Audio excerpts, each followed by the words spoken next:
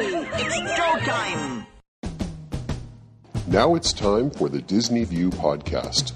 Please move across your car to make room for everyone. Our podcast will begin momentarily. Join Dave as he makes his Grand Circle tour around the Walt Disney World Resort. Dave is a dreamer and an engineer who enjoys the magic and wonder of it all, but understands Disney's place in history and respects the legacy that's been left. Come along and hear Dave's thoughts about Walt Disney World and see it through Dave's eyes. Please stand clear of the podcaster. Por favor, manténganse alejado del David. And now, here's your host.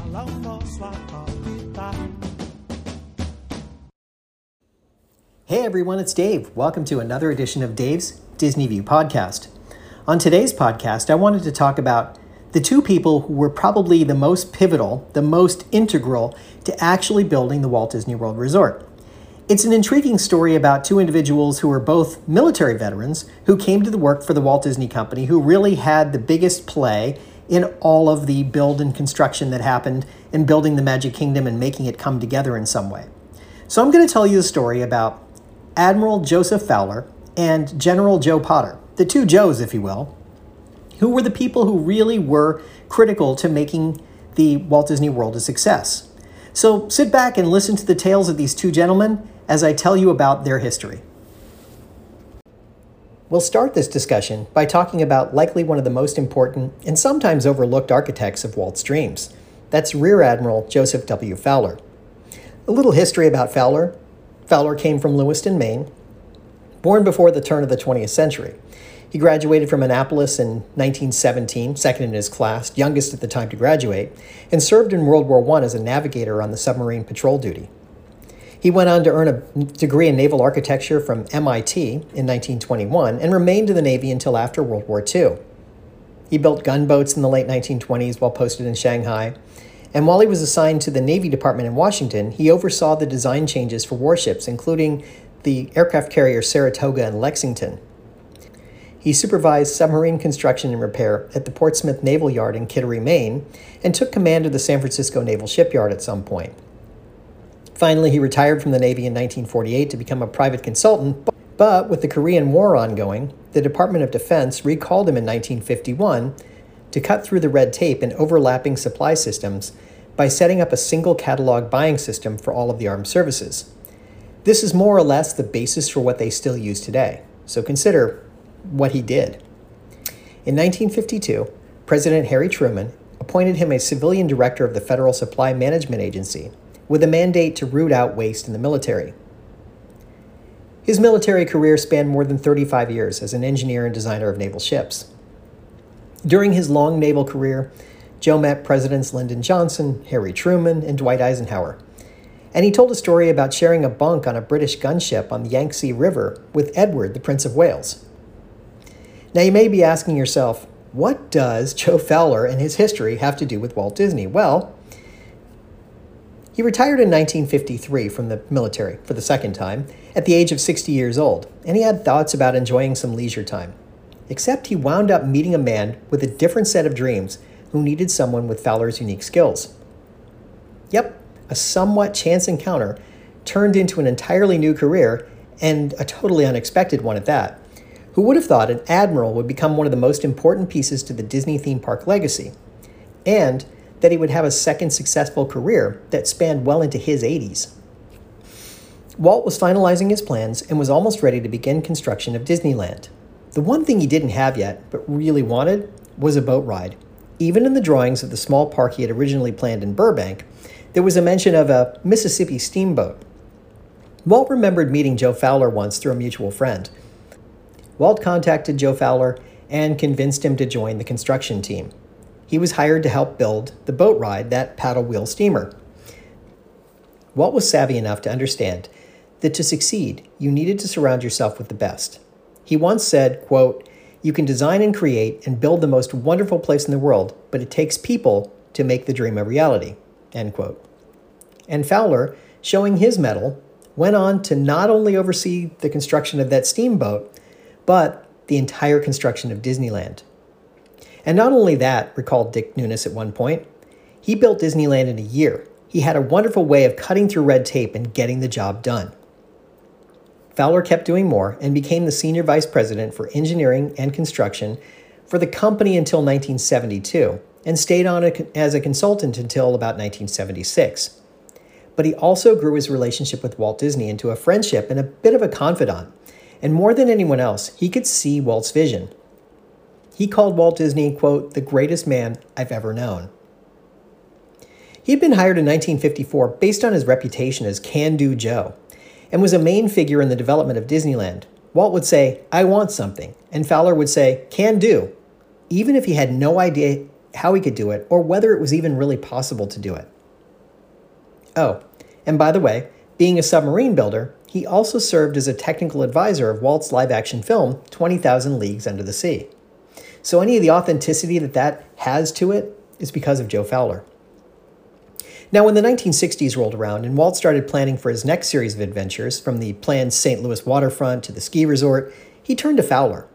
And when those didn't work out, he turned his attention toward Progress Land and building something in Florida, and Fowler was his guy. Bob Foster was chiefly responsible for land acquisition, but Fowler was involved in the site selection, traveling incognito to Florida, and to scout out for a site of the planned property. Ground was finally broken outside of Orlando in 1967. The Admiral was in charge of engineering and construction, and the park opened on schedule in 1971. Fowler was quoted as saying, Walt didn't live long enough to see us break ground in Disney World, but he used to travel all over the property with me in a Jeep. He loved it. I remember he wanted to see how Disney World would look from the top of the Contemporary Hotel, so we got the biggest damn utility crane in Florida, and the two of us got into the bucket, and they hoisted us straight up to where the lounge at the top of the Contemporary would be. I was so damn busy hanging on, hoping to get down, and he was so enthusiastic. Oh, Joe, look at this. This is going to be great. He could visualize it all. I could see enough to realize that everything in the plans was properly located. Oh my, he was a wonderful man. Like Disney, Fowler was a great believer in planning. Quote, all my life, I've had the responsibilities where planning was necessary. I used to tell my staff when we were building Disney World and Disneyland, now remember this, we save more money with good planning than we do in efficient building. Planning is the important thing. At one point, Fowler held 3 different positions with Disney: Director of Construction for Disney's Buena Vista Construction Company, Senior Vice President of Engineering and Construction for the Walt Disney Productions, and Chairman of the Board of WED Enterprises, the former name of Walt Disney Imagineering. Frank Hubbard, president of the Hubbard Construction Company, was a neighbor and old friend of Fowler's, dating back to when Hubbard's company was a major player in the building of Disney World. Like others who worked closely with Fowler during those pressure-cooked days, Hubbard cannot recall Fowler ever losing his temper or being in anything other than an upbeat mood. He also understood what can do really meant. Quote, he'd call me, and I'd dash out there to Johnny's Corner at State Road 535. He'd tell me what he wanted done, I'd give him a schedule, and he'd jot down notes. The last thing he'd say, always, was, can do. That meant get out. I've got somebody else to see. Get this done as soon as you can. Now, legend has it that Fowler never missed a day of work, and he had the proverbial memory like an elephant. He remembered every detail of what he was working on. He retired after the park was built, but still consulted as the park expanded, and was involved as Phase 2 was planned, but not really built. He remained in Orlando with occasional trips to his home state of Maine. He hung around with his old gang, especially General Potter, who I'll talk about in a minute. He'd hold what he called board meetings with his former colleagues, host parties at the Bay Hill Country Club, and attend fundraisers for his favorite charity, the Edgewood Children's Ranch. That Orlando Ranch is a residence school and counseling center for children from troubled homes. He passed away about 6 months before his 100th birthday and lies in an unmarked site in the Woodlawn Cemetery in Gotha, Florida. There are many nods all around Disney parks to Joe's contributions. In Disneyland, the docks across from the Haunted Mansion are named Fowler's Harbor. It also features a building called Fowler's Inn, and you can find his window along Main Street in Disneyland. In Walt Disney World, one of the ferries that transports guests from the Ticket and Transportation Center on the Seven Seas Lagoon to the Magic Kingdom is named the Admiral Joe Fowler. He was without question one of the most productive and knowledgeable men in Disney history. And without him, Disney World would have never happened. And perhaps Disneyland wouldn't have either. General William E. Potter was known as Joe by everyone, He was born just after the turn of the 20th century in Oshkosh, Wisconsin. Joe graduated from the United States Military Academy in West Point, the Massachusetts Institute of Technology also, and the National War College in Washington, D.C. During World War II, he directed logistical planning for the invasion of northern France, an operation nicknamed Red Ball Express. After the war, he served in Washington, D.C. as an assistant chief of engineers for civil works and special projects. In 1956, President Dwight Eisenhower appointed Joe to serve as the governor of the Panama Canal Zone. He was responsible for governing a community of over 40,000 people, as well as services including education, military, public health, medical care, fire and police protection, and the postal system. At the end of his tenure as governor, and after 38 years in the United States Army, Joe retired in 1960. In his long career, he had been decorated with the Distinguished Service Medal, the Legion of Merit, the Bronze Star, and the Croix de Guerre. Soon after his retirement, he was asked to become executive vice president of the 1964-65 World's Fair, charged with construction of the federal and state attractions. These included 26 state pavilions and the $17 million United States Pavilion. During this time, he met Walt Disney and impressed him with what he had pulled off in New York. As Walt was in the process of purchasing land in Florida, he offered Potter a job with the Walt Disney Company as its vice president of Florida planning. Potter said, quote, "It was, as I've described it before, a real Perry Mason. Bob Foster always came here through Kansas City, where he had family roots. All the mail and memoranda and things that had to do with the acquisition of the property went through Kansas City, so there would be no tag-ends of knowledge, having to do with the fact that some California firm was purchasing this property. He was given the task of assembling, as Walt put it, about 10,000 acres. The reason for such a large piece of property was that Walt had been sort of inhibited in his ideas of expansion because he only had 300 acres in California, and over 100 of that was parking lot. He wanted a place here big enough for future expansion and buffered from surrounding lands and activities.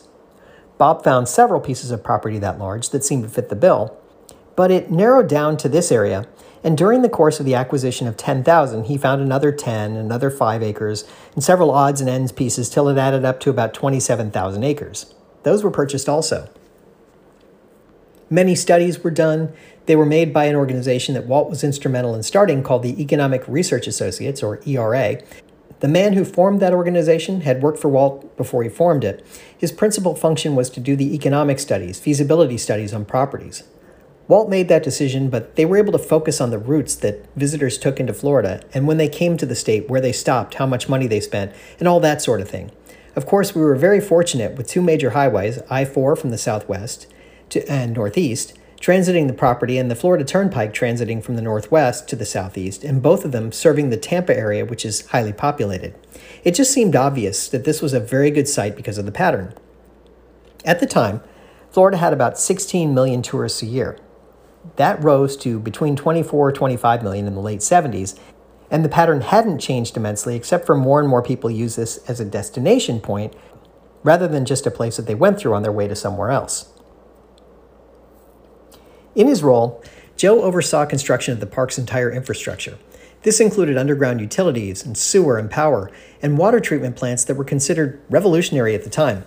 He also developed drainage canals for the entire property, which were known as Joe's Ditches. Joe moved to Florida shortly after being hired. First, he lived in a hotel near where the reveal happened. There's a whole story about him being in the hotel when he opened the Orlando Sentinel and read about We Say Mystery Buyer is Disney. And later, he bought a house in a community near the site of the parks, and that's where all the executives lived, including Fowler. Joe Potter toured the site extensively to determine how the park should be laid out to make the best use of the existing features while maintaining the ecology and natural beauty of the area.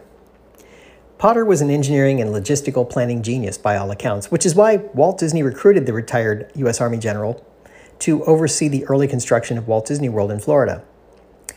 In this role, Joe ably guided the Herculean task of transforming 300 acres of Florida land into the Magic Kingdom. It didn't take you long to realize that Walt was a beginner of things, not a finisher, Potter once said. He had a team of engineers literally clean the sand at the bottom of Bay Lake, the natural waterway near Fort Wilderness, because the water was brown and unusable, and he realized that wasn't going to work. But none of this was easy. There were a few holdout landowners unwilling to sell. There were some minor labor issues, skeptical government officials, And Orlando didn't have a major airport as it was about to become this tourism hotspot. But again, it was Potter who went on the public relations offensive, negotiating and cajoling and earning himself the nickname Mr. Disney in Orlando as he became the liaison for the company to the community. He said once, the cooperation of the county government had mostly to do with the county-type roads, and we got quite good cooperation from them. We got extremely good cooperation from the state in putting in the interchanges on I-4 and improving then State Road 530 from a 2-lane minor use road to a 6-lane major use road. Eventually, that was put into the U.S. system and is called US 192. I can't compliment the state more than by saying that we got 100% cooperation from them in every way. As former president of Walt Disney Attractions Dick Nunis said of him in 1988, Joe was a man who Walt was very fond of. Without Joe Potter, there would be no Disney World today. And Potter once said of Disney, "In my life, I've only worked for two geniuses, Mr. Moses, who oversaw the 1964-65 World's Fair, and Mr. Disney. You could never say that won't work or there are too many problems. That would be a fatal flaw and ruined you in their eyes." Now, there are a couple of key things that Potter did which were remarkable in their own right. The first had to do with drainage. This was swampland, and he came up with an innovative means to drain everything toward the downtown Disney area. It ensured that the theme park and the surrounding areas all stayed dry. This was accomplished by creating runoff areas and using a series of waterways to help with that. And this was important for another reason, too. One of the things he learned from the Panama Canal Zone, where people were dying of malaria, was that if you let water just sit there, you're going to have a problem. He insisted to Walt, whatever we do, wherever there's water, we've got to make sure it's either running off or moving, because if it's just sitting there, you're going to have a lot of mosquitoes. In another quote, he said, "The major problem that we had to do in the district was to construct and install a system of water controls. Our system was based primarily on being able to let floods, when they happen or immediately, through a system of automatic gates, which would shut as soon as the flood had passed. Through the use of these gates, we were able to keep the groundwater at a level that it had before, so the root systems of trees would think that things were just as normal as they had always been." And that leads around to the second thing, the decision to dredge out the area between the parking area and the Magic Kingdom. This is what became the Seven Seas Lagoon. It allowed for more drainage, and the fill dirt was used to raise the Magic Kingdom about 12 feet above sea level. The result was that the servicing was done under the theme park, so you would never see garbage trucks or deliveries or anything else that distracts from the experience, and the water could run off to ground level. An engineer, Potter was determined to build an infrastructure for Disney World, including underground sewers, underground power, and water treatment plants, which many civic leaders termed impractical or futuristic. He said, "I went out there and got 3 crackerjack college professors to show me how to do it. And then I got me another professor to help put the utilities underground."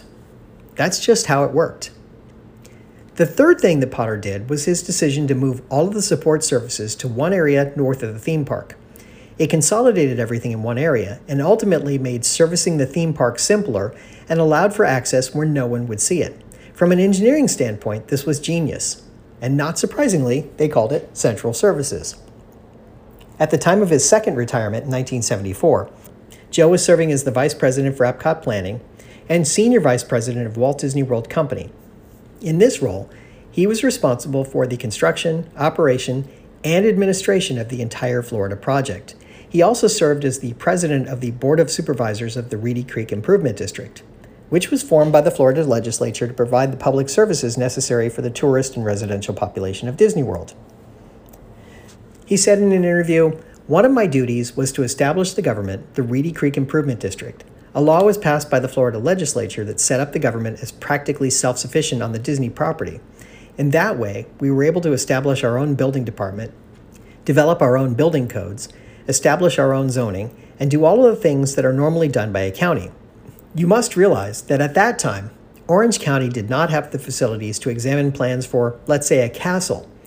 No complicated buildings had been built in Orange County, so the county, of course, was not staffed to examine plans and conduct the inspections requiring all buildings to meet safety and welfare specifications of those buildings.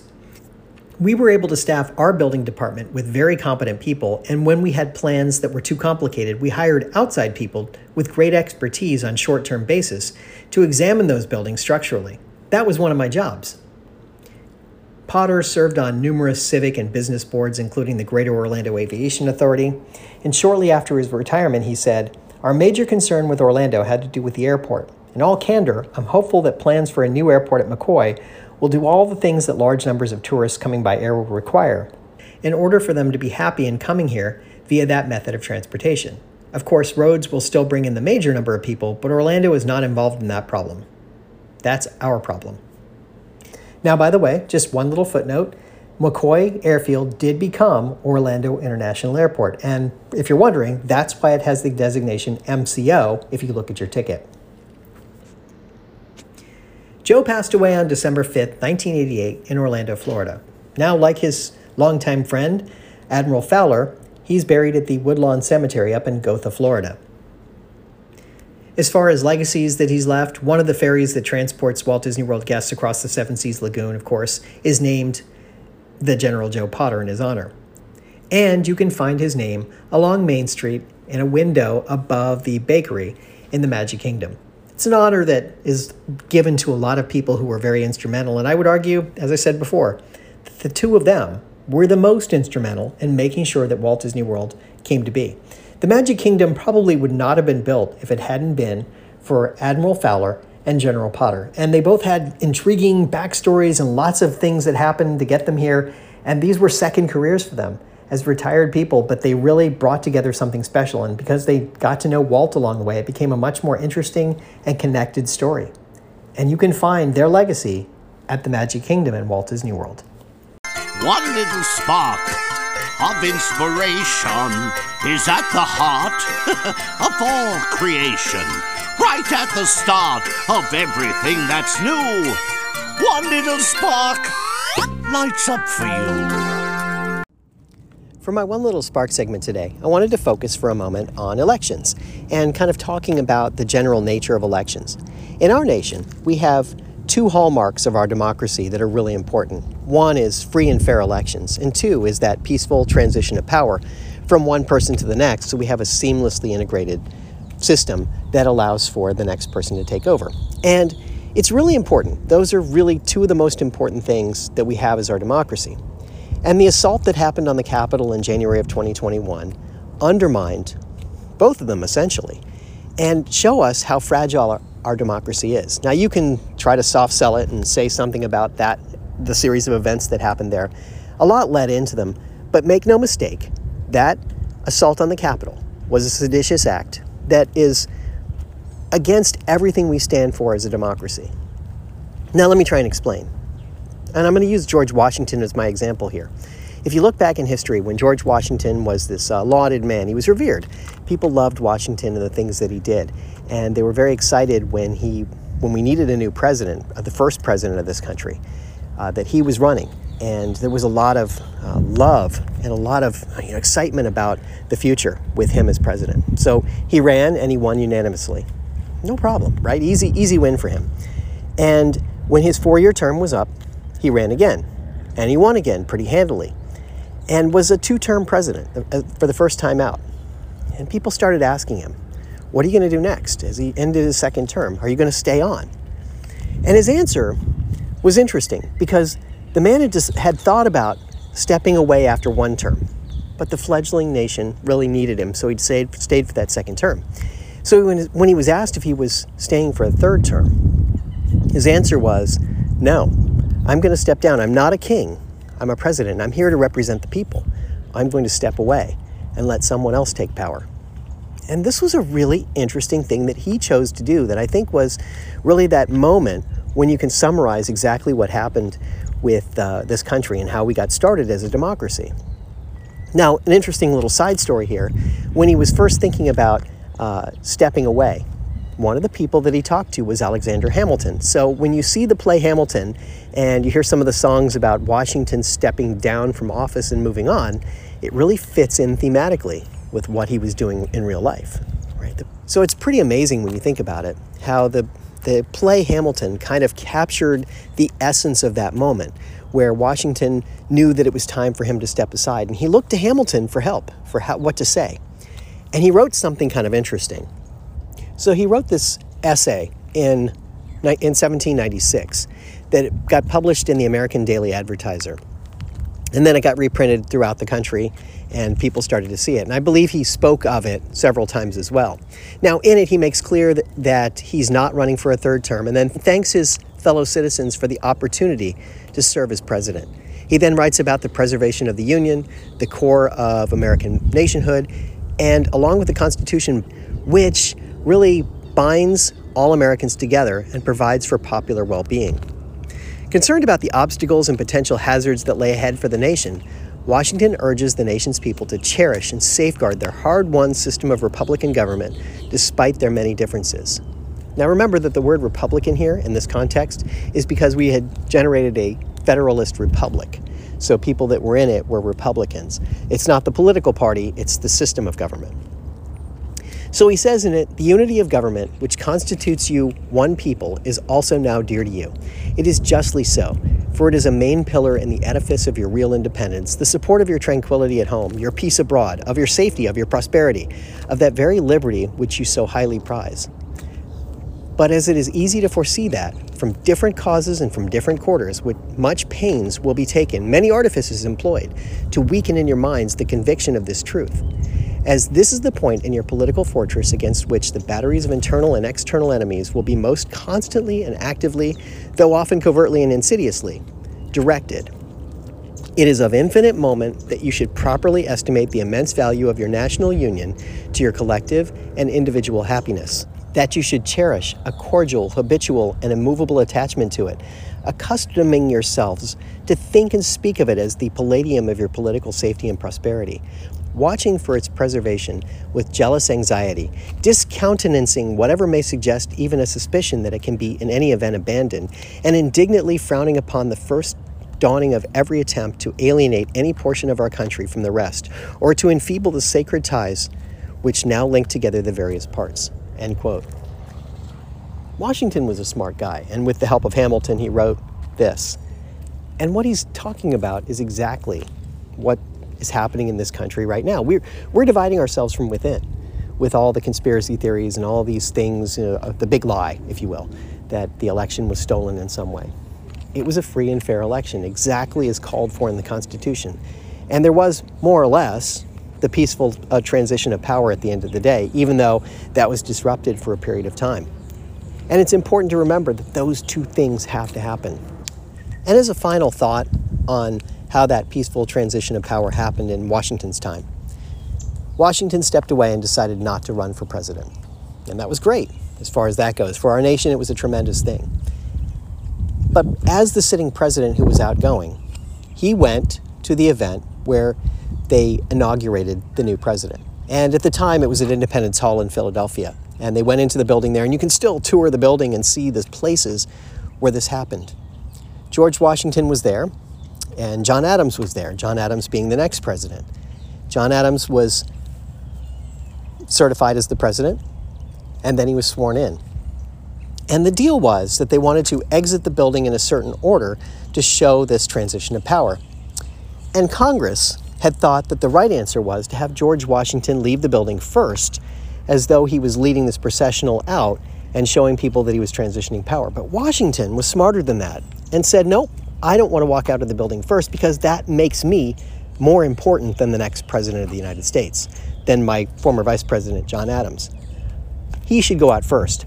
I should go out second. And so it went. But you see how this orderly transition of power has to happen? For the person that's leaving office to gracefully step away and say, you know what, I lost, and we move on. The country needs to move on.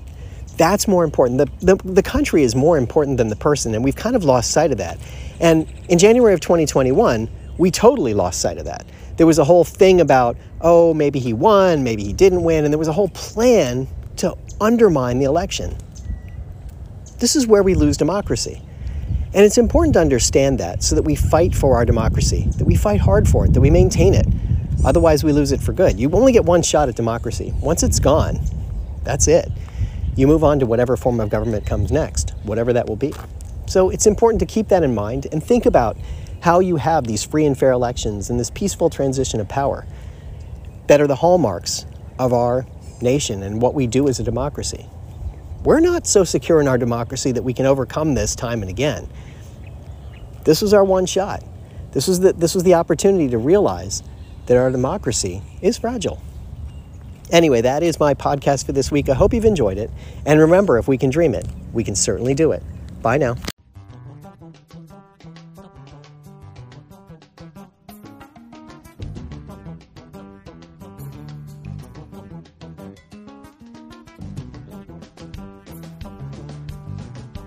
Thank you for tuning in to the Disney View podcast.